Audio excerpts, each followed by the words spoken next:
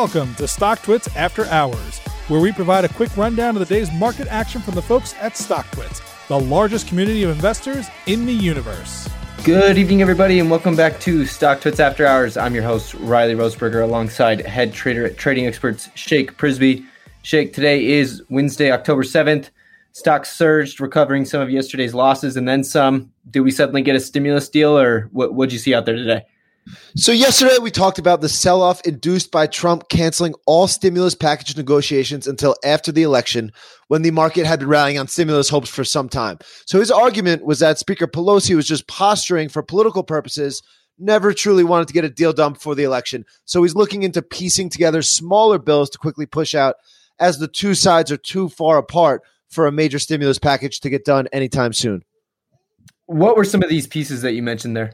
Some of the things that were already agreed upon in negotiations, like the $1,200 stimulus checks for the unemployed, as well as stimulus for the airlines. We can expect major layoff announcements in the next month or so, as so many companies are depending on another round of fiscal stimulus to stay afloat in these dire times. GoPro gained 29% after the company surpassed 500,000 paid subscribers. GoPro is now down 80% since its 2014 IPO. Do you think things are changing here for the action camera company? To me, this is definitely a positive step in the right direction for GoPro, whose stock has mightily struggled the past few years since its stellar debut. Ever since GoPro pivoted to this subscription service, where users have unlimited cloud storage, high-quality live streaming service, as well as no questions asked camera replacement, they've seen a major uptick in demand and revenue. Before this, it was difficult for the company to maintain growth, as they were simply a hardware company whose products didn't change all that much from generation to generation.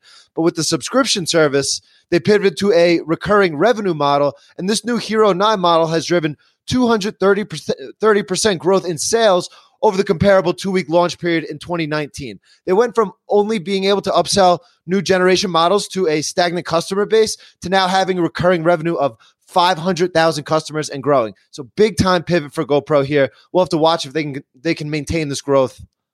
Activist investor Dan Loeb wants Disney to permanently suspend its dividend and invest the funds in Disney Plus. Do you agree with these words here from Dan? So very interesting argument out of Dan Loeb, who is, of course, the founder and chief executive of Third Point with nearly $11 billion under management. His argument here is Disney's top priority needs to be catching up to rival Netflix in the streaming game, so they should be utilizing every resource necessary to do so. Loeb believes the key to catching up in subscriber base is to expand their offering of premium content. So we recently saw Disney spend a cool $75 million to acquire the right to Hamilton, but this should only be the beginning for their expenditures.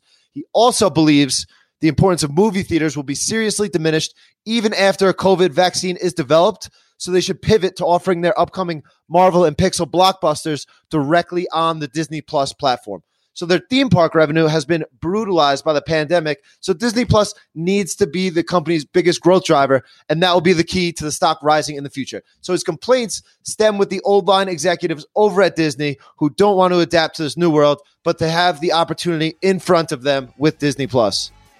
Alrighty, Shake. That's all we got for today. We'll catch base with you again tomorrow. Sounds good. You've been listening to StockTwits After Hours. To learn more and subscribe today, visit StockTwits.com.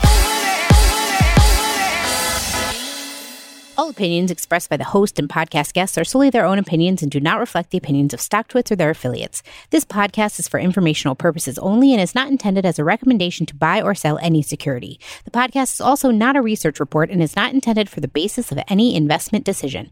Guests may maintain positions in securities discussed in this podcast.